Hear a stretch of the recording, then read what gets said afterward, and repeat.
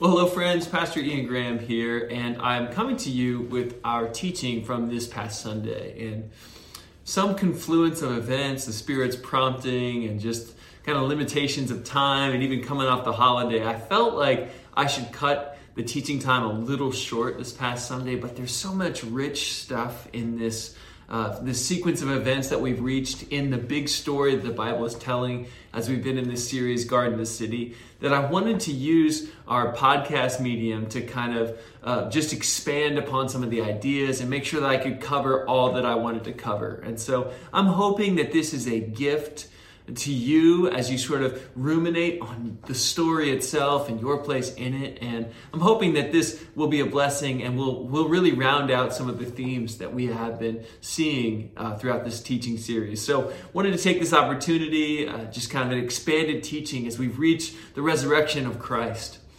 And Paul talks about the resurrection. He says, if the resurrection has not happened, then our faith is in vain, and we are still in our sins, and we are the most to be pitied amongst all people. The resurrection really is the fulcrum upon which the story turns. And so today we turn to that fulcrum, and we recognize what Jesus is inviting us into with the reality that he is risen and is risen indeed. Well, J.R.R. Tolkien, the writer of The Lord of the Rings, spent a lot of time reflecting on how story works, particularly the story of the scriptures, the gospel story. He and the rest of the Inklings, C.S. Lewis and the like, would gather together and they would compare notes and talk about story, and they'd also talk about faith. And J.R.R.'s first discipline in love was linguistics. He literally invents a whole language in The Lord of the Rings. It's kind of incredible to think about the scope of doing that. And when you think of the word catastrophe, for us it connotes something awful, like almost the worst that can happen. Something so wide in scope in its destructive effects, disastrous event. The catastrophe connotes this kind of thing for us. But Tolkien coined the phrase eucatastrophe when talking about the resurrection. It'll be helpful just to break down the individual parts. Eucatastrophe. Strophe in the Greek, the part that we sound out as strophe, means to turn. Kata, what we say katad, catastrophe, means down, against, or back. And the word eu means good. Eucatastrophe is a sudden, unexpected, and wonderful turn for good in absolutely dire circumstances. Now, think about it this way. Perhaps you've played paper, rock, scissors with a little child. There's the generally accepted conventions of the game. Rock beats scissors, scissors beats rock, paper, for still some unknown reason, beats rock. But if you're playing with a child, sometimes they just bust out some aspect of the game that you had not been previously informed about. You're like, rock, paper, scissors, and they're like, rock, paper, scissors, shoot, bazooka. And you're like, wait a second. I didn't know that was a part of the game. Now, when we talk about stories, it's hard for a story to develop when anything is possible. A eucatastrophe, in Tolkien's definition, is not a sudden turn that somehow negates or erases everything that has come before. A happy ending would not be a happy ending unless it had some continuity with what has transpired leading up to the sudden turn. From it seeming that like all is hopeless to a ray of hope breaking through. I don't know about you, but those stories that are often told where we get to the end and we just are informed by the narrator that it was all just a dream. It seems like such a waste of time. Like, what was the point of that? But the stories that resonate deeply in our bones are the stories where there is honesty about sorrow and suffering. But we also sense a joy and resolve that runs deeper than the pain, than the evil. Stories where evil is named. And often this evil seems insurmountable, but good still proves to be stronger.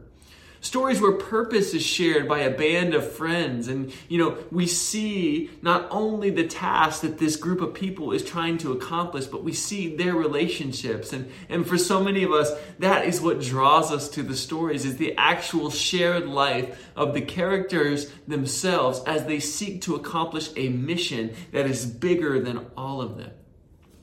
Stories where love, self-giving love, is stronger than death. You think about all the epic tales, and we have so many in our day with all, we can paint such epic tales with access to special effects. You think of things like the Avengers stories, the Harry Potter stories, the Lord of the Rings stories. They all have different angles of this, but they share these common characteristics. And when we left last week, we were at the moment before the eucatastrophe, at the moment where all seemed completely hopeless and dire.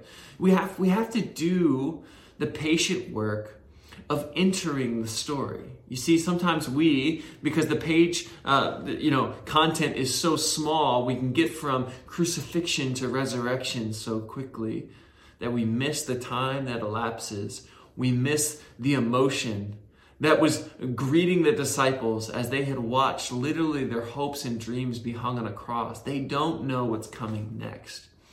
And it's at that moment, the crucifixion of Jesus, that we ended last week's teaching.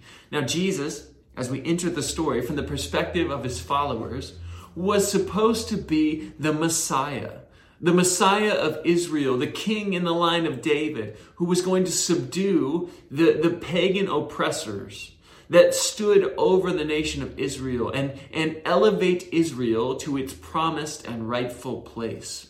But as many had put their hopes in Jesus to fulfill this role, they had watched Jesus be handed over by the religious leaders to the Roman authorities, literally the height of religious system and power and the height of imperial system and power converging upon Jesus and nailing him to a cross. Sadly, it would at least appear to the disciples that Jesus was just another failed Messiah. Another one who carried so much promise but could not withstand the force of imperial power. Just another beautiful soul stamped out by the overwhelming force of history, this survival of the fittest world where might makes right. Jesus, from all appearances, because again, nobody is expecting Jesus to rise from the dead. Nobody's expecting for Jesus to have any sort of possibility beyond the grave. Jesus, for all intents and purposes, on that Friday, 2,000 years ago, was a profound failure. And his friends are living in the aftermath of that failure. And they, as we will see in just a moment, have their own fears that they are carrying. They have their own worries about their own well-being. But then, and this is where we pick up the story today, the eucatastrophe, the good turn, the prestige that somehow makes sense of the story, has continuity with what has come before, but is still so surprising that no one saw it coming. Now, this teaching was designed for the first Sunday of Advent, and really we're preaching an Easter sermon on Advent. But Advent is about longing, is about waiting. And we are between two Advents of Christ. We recognize and we bear witness to the fact that he has come and that he has sent out his Holy Spirit, that he is with us now. But we still await that final Advent when he will come in fullness and culmination. And Tolkien captures this tension well, this place that we find ourselves in the story well as we move into our text today. Tolkien says, the birth of Christ is the eucatastrophe of man's history. The resurrection is the eucatastrophe of the story of the incarnation. The story begins and ends in joy. Now, last week, we talked about this theme in biblical studies called recapitulation. Jesus, God in the flesh, the Word who brought the world into being, re-narrating our history, assuming all of our humanity, healing all of our sins, releasing us from the power of death, God stopping at nothing, as we've said over and over again throughout this series, to be God with us. The cross and the resurrection are not two separate events, but are linked in harmony.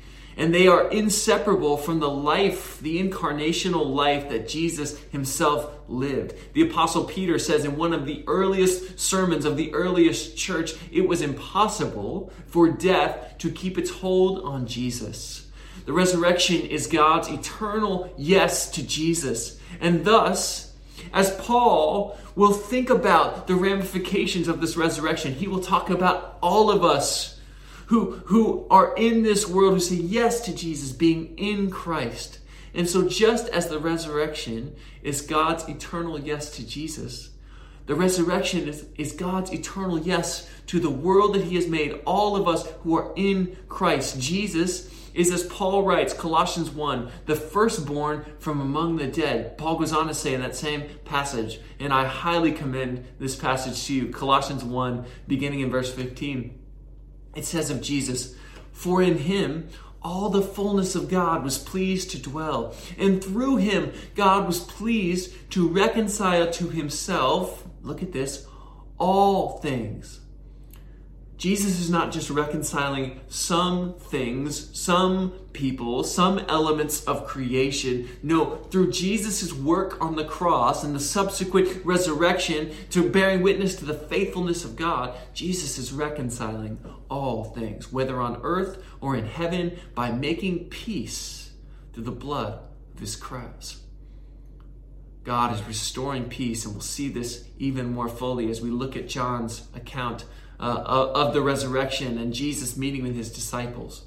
In Ephesians 1 verse 10, Paul uses the term anakephalio sasmai, which means to gather up all things in him, all things in heaven and on earth. Somehow, through the resurrection of Christ, the world is being re-narrated. The world, as was broken and was under a curse through the line of Adam, as we talked about last week in Romans 5, is now under a new kingdom, a new lordship, a kingdom that Jesus has brought near by his blood. Fleming Rutledge says this: God in Christ somehow incorporated the entire history of the human race in his one truly human person, and in doing so, made us participants in his eternal victory.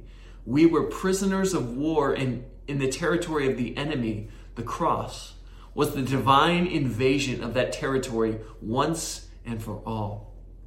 Paul, reflecting on the resurrection in 1 Corinthians 15, says, "For since death came through a human being, the resurrection of the dead has also come through a human being. For as all die in Adam, so all will be made alive in Christ." Recapitulation, re-narration, Jesus re-narrating the story, the eucatastrophe that suddenly changes the course of the world from hopeless to filled with hope, is such an important theme for us to grasp as we look at the story that has transpired thus far, because it helps us to begin to glimpse the incomparable depths of the resurrection of Jesus and his love for us. And today, we're going to trace some of the themes that we've seen thus far in the Bible through John's account of the story of the resurrection of Jesus. And my hope is just to highlight a few of these themes that we've seen so far, and to see how Jesus' resurrection is not just proof that we get to go to heaven when we die, but is God inviting us to embrace the reality of new creation and to find our lives within the beauty of God's story as he brings it to bear on the world. The resurrection story in John, incidentally, and John has this way from the very first chapter. John writes, "In the beginning was the Word, and the Word was with God, and the Word was God." John is calling us back constantly to the Genesis narrative. Genesis 1 starts in the beginning, and God's Word brings the world to life. And John is intertwining his story of Jesus with this Genesis narrative to bring us, to constantly clue us in that in Jesus, a new creation, An entire new way of being human, an entire new kingdom is being brought to bear right in the midst of this world that God so loves that he sends his son. And as John begins his resurrection narratives, the first scene that we see is Jesus, the risen Jesus, with Mary. Mary is in that place where she thinks that all is lost. Her hope is gone, and she's just merely going to the tomb to anoint Jesus' body, to mourn the loss of this one who loved her so dearly and so deeply. She's not expecting anything wild to happen. And when she shows up at the tomb, she sees that the stone has already been rolled away, and she fears the worst. She thinks Jesus died on a cross. He was dishonored and shamed in his death. Now she thinks he has been further dishonored and shamed by grave robbers, by somebody stealing his body and desecrating it. And so she's overcome with grief and emotion. And she sees a being there, a being she doesn't recognize. And she asks this being, "Sir, if you've taken his body, where have you put him?" The being responds. And Mary, in talking to this being, which we will soon see as the risen Christ himself, mistakes this person for the gardener. Now again, there are no unnecessary details in the scriptures. The story, as we've noted so far, starts in a garden of shalom, a garden where God is near, where he walks through the garden in the cool of the evening. Mary misunderstands, but there's irony in her own misunderstanding. Jesus is in fact the gardener, but he is the gardener not of a simple garden outside of Jerusalem where graves are kept. Jesus is the gardener of all of creation. Jesus is the gardener who cultivates resurrection life in each one of us. And John is trying to hint us into the eternal and the cosmic ramifications of what are going on in his resurrection story. So let's look, we're going to fast forward in that story just a bit to John 20, beginning in verse 19. As Jesus meets his disciples, the resurrected Christ, for the first time. Let's look at the text together. John 20, verse 19. Now when it was evening on that day, the first day of the week, and the doors of the house where the disciples had met were locked for fear of the Jews. Now, what's going on here is the disciples were followers of a failed Messiah, at least in the eyes of the world. What would typically happen in these circumstances is not only would the leader be rounded up and executed, but also his followers. And so the disciples are in a locked room for fear of the Jews. And that really should mean Jewish leaders, those who had handed over Jesus because they thought he was blaspheming. And there's good reasons for their misunderstanding. Again, we do poorly when we read the scriptures and when we see somebody who could be an antagonist, when we put ourselves in the shoes of the protagonist. To read the story well is to constantly see in our own lives a reflection of those who oppose the purposes of God. This is what runs in our hearts. And so this text beginning in John 20 is about the Jewish leaders who misunderstood what Jesus was doing in the world. And that so often is us. And the disciples are hiding in a locked room because they're afraid that they're about to be lumped in with Jesus' insurrection movement that they will be handed over to the Romans to be crucified. So they're terrified of what's going on here. And it's in this instance that Jesus shows up. Look at what happens. Jesus came and he stood among them and he said, "Peace be with you." After this, he showed them his hands and his side. Then the disciples rejoiced. When they saw the Lord, Jesus said to them again, "Peace be with you. As the Father has sent me, so I send you." And when he had said this, he breathed on them and said to them, "Receive the Holy Spirit.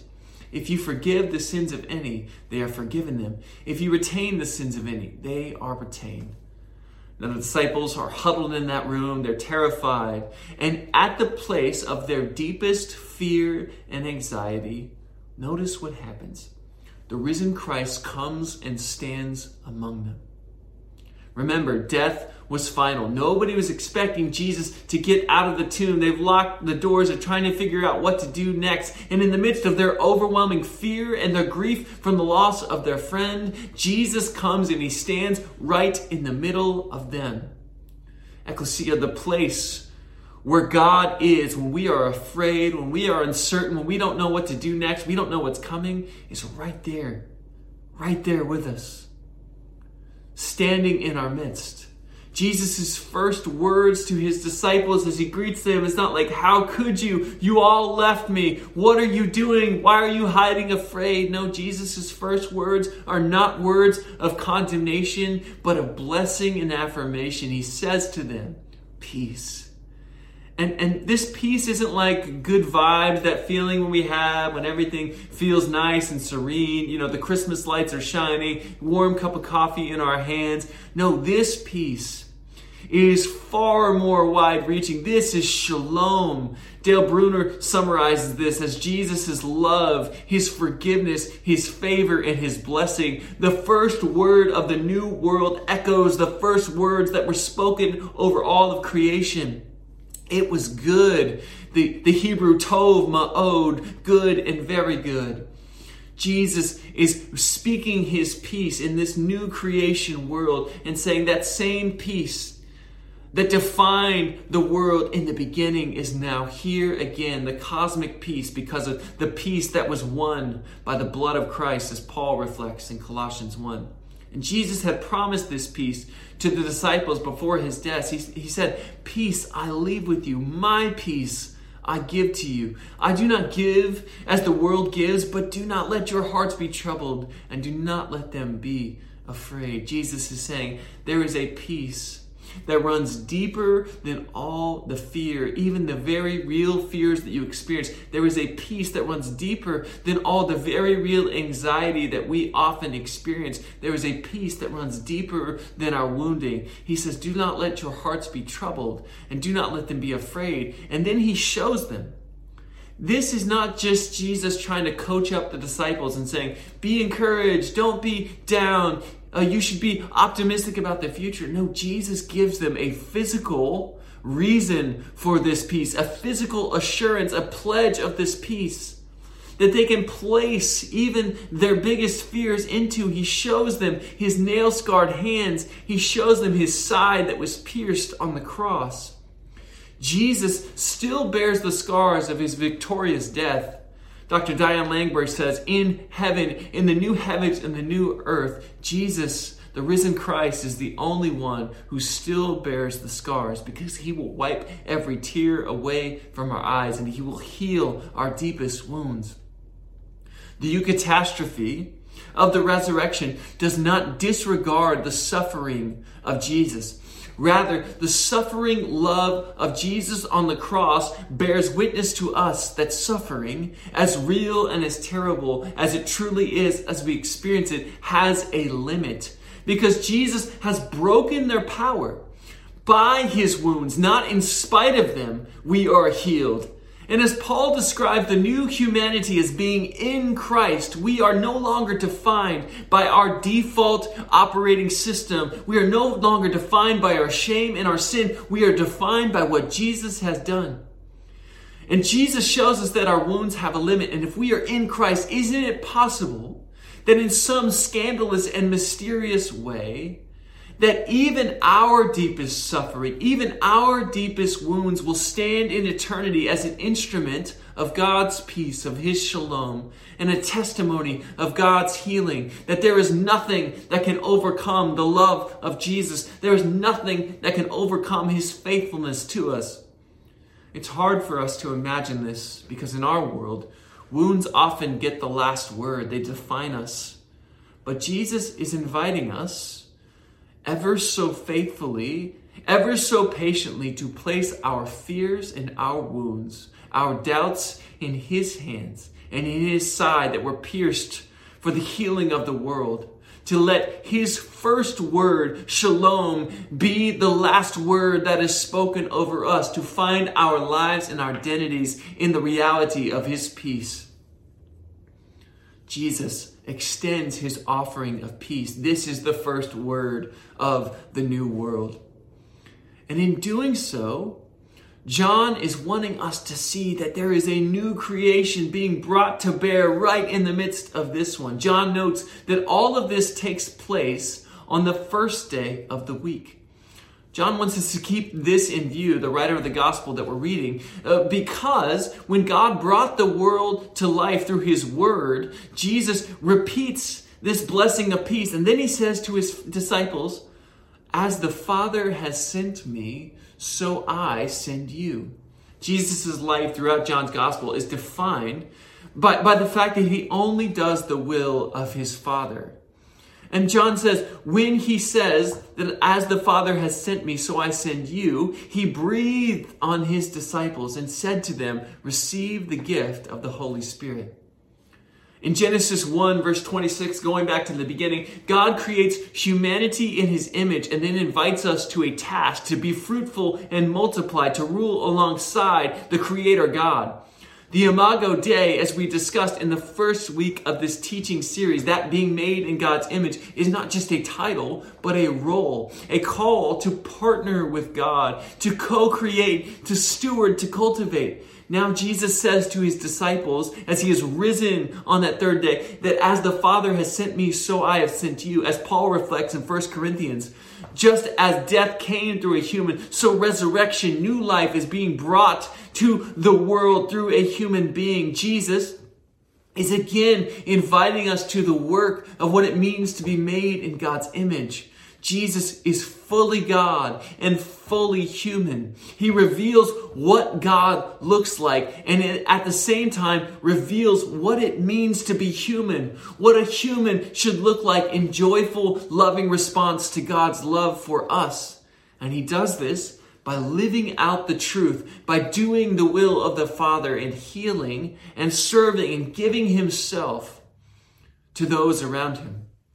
Philippians 2 reflects on Jesus' life, that though he was in equality with God, he did not view equality with God as something to be grasped, but instead gave of himself. The word is kenosis, emptied himself, even submitting to the death of a slave on a cross. But because of his faithfulness, at the name of Jesus, every knee will bow and every tongue should confess. And John is trying to get us to see that not only has God restored us, he has renewed his invitation to live out the image of God in our day. The resurrection life is a call to new creation. And John says that Jesus breathed on his disciples, and he's very intentionally echoing here Genesis 2 verse 7. It says there that then the Lord God formed man from the dust of the ground, and he breathed into his nostrils the breath of life, and man became a living being. Jesus breathes on his disciples, making them anew and giving them the gift of the Holy Spirit. In Genesis 1, God makes a temple. The whole world, God speaks into existence, and then he comes and he takes residence up within that world. The Holy Spirit is God's presence, recreating us, guiding us, assuring us. Jesus in John's gospel elsewhere will call the Holy Spirit an advocate. It is the very real presence of Jesus with us. Again, God stopping at nothing to be God with us. Jesus promised his disciples and to us by extension that he would not leave us as orphans, but he will come to us. And John is telling us and is bearing witness that there is a new humanity breaking out. God is breathing again the breath of life, calling us to live anew in light of our vocation, those made in the image of God. But now we have the gift of God's kingdom. The very presence of God taking up residence in our lungs and in our heart, empowering our lives. You see, God has always been desiring to draw near to us. He's always been desiring to be God with us, God near us, God who knows and loves and walks with us. And throughout the story, people have tried to put God in a box that they can manage. A tabernacle, a temple, a book. We've tried to keep God at arm's length, but God is drawing near, so near. The image of a breath, of breathing upon, is such an intimate image. And Paul, in reflecting on what the Holy Spirit has done in us, he says that it makes our hearts his temple. 1 Peter will say that we are living stones of a living temple. Jesus breathing his Holy Spirit in us is the literal Creator God, Father, Spirit, and Son taking up residence in our lives. We are being made anew. And Ezekiel contrasts that which was before, that which was defined by the old age, the life of the flesh, with the life of the Spirit that Jesus has won for us.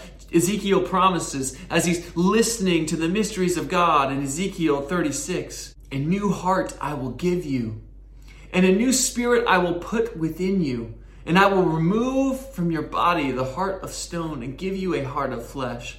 I will put my spirit within you and make you follow my statutes and be careful to observe my ordinances. Then you shall live in the land that I gave to your ancestors, and you shall be my people, and I will be your God.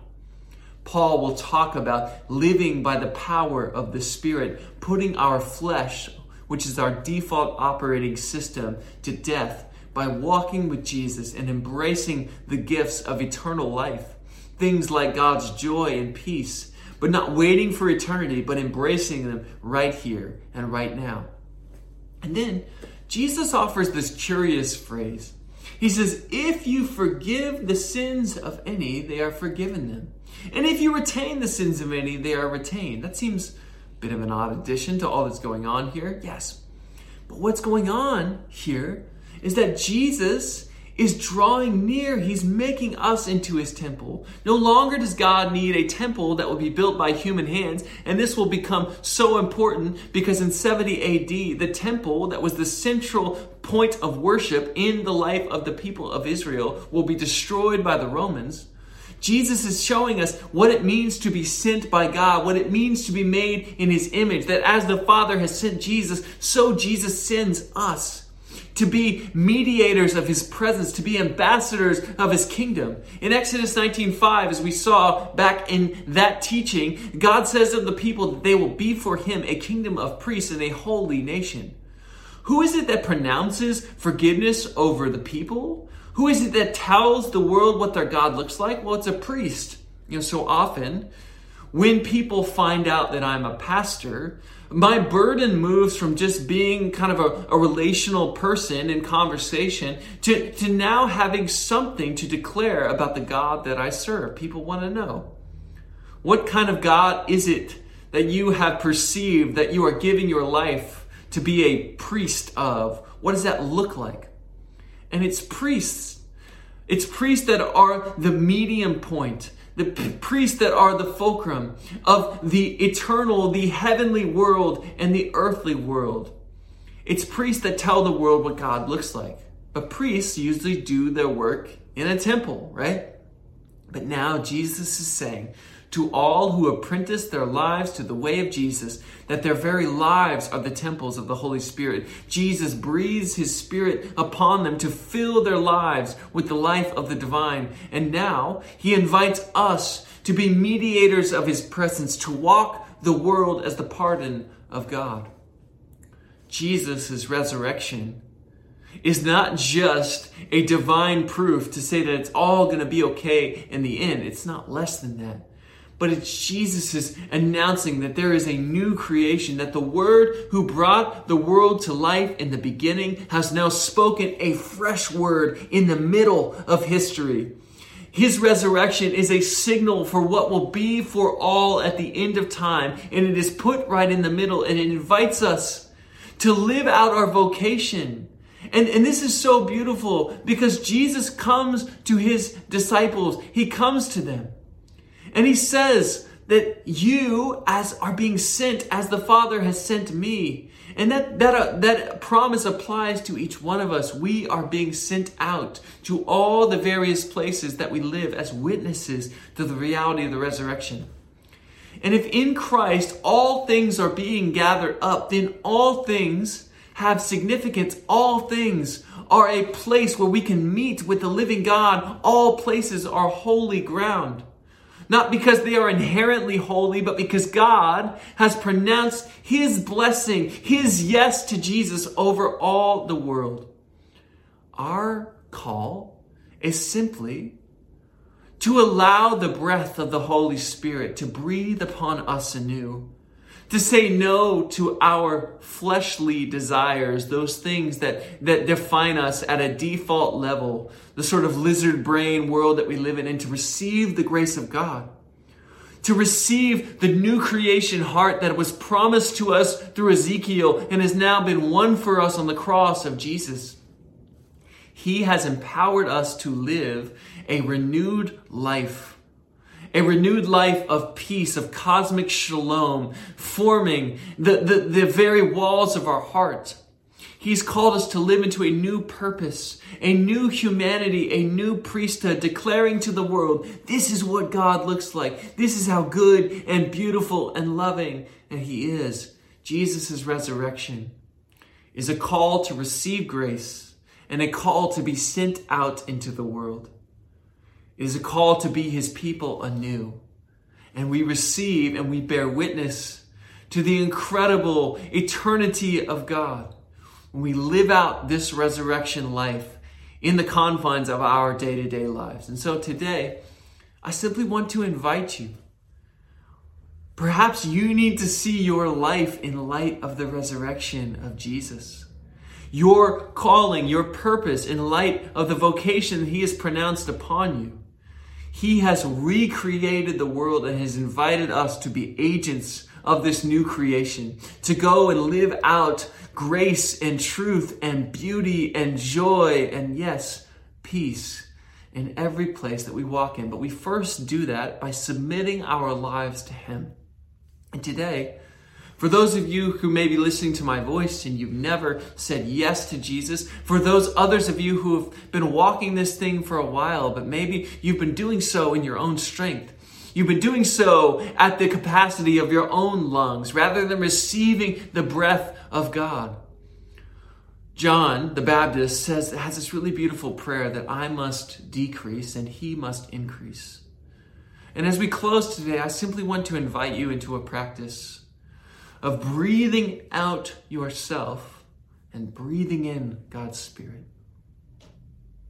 And so today, let us just simply, in a way of bearing witness to Jesus' presence in all places because he has gathered up all things in the reality of his resurrection, acknowledge that he is here, that he is wanting to do a new thing in our hearts, and that we simply have to receive it by faith. And so would you join with me? Taking a deep breath of the Spirit of God. And breathe out ourselves. Let's do that again. Breathe in the Spirit. And breathe out yourself. Let's pray together. God, we welcome the beauty and the reality of your resurrection.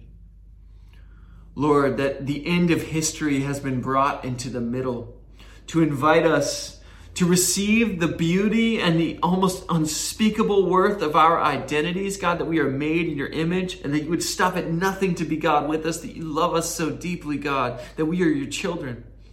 And to also receive the beautiful invitation of your calling to be made anew in your image and to live as ambassadors, Lord. As the Father has sent you, so you have sent us. We are the sent out ones into the world, bearing gifts of justice and mercy and a non-anxious presence in a world that is so often defined by mercilessness, by impunity, God, by violence, by anxiety, by chaos. Lord, we are the agents of new creation. We are your priesthood of the beauty of the gardener coming back to his creation and pronouncing new life and blessing over it.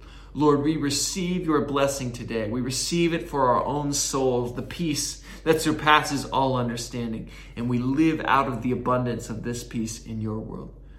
We love you, Father. We thank you for the gift of your resurrection.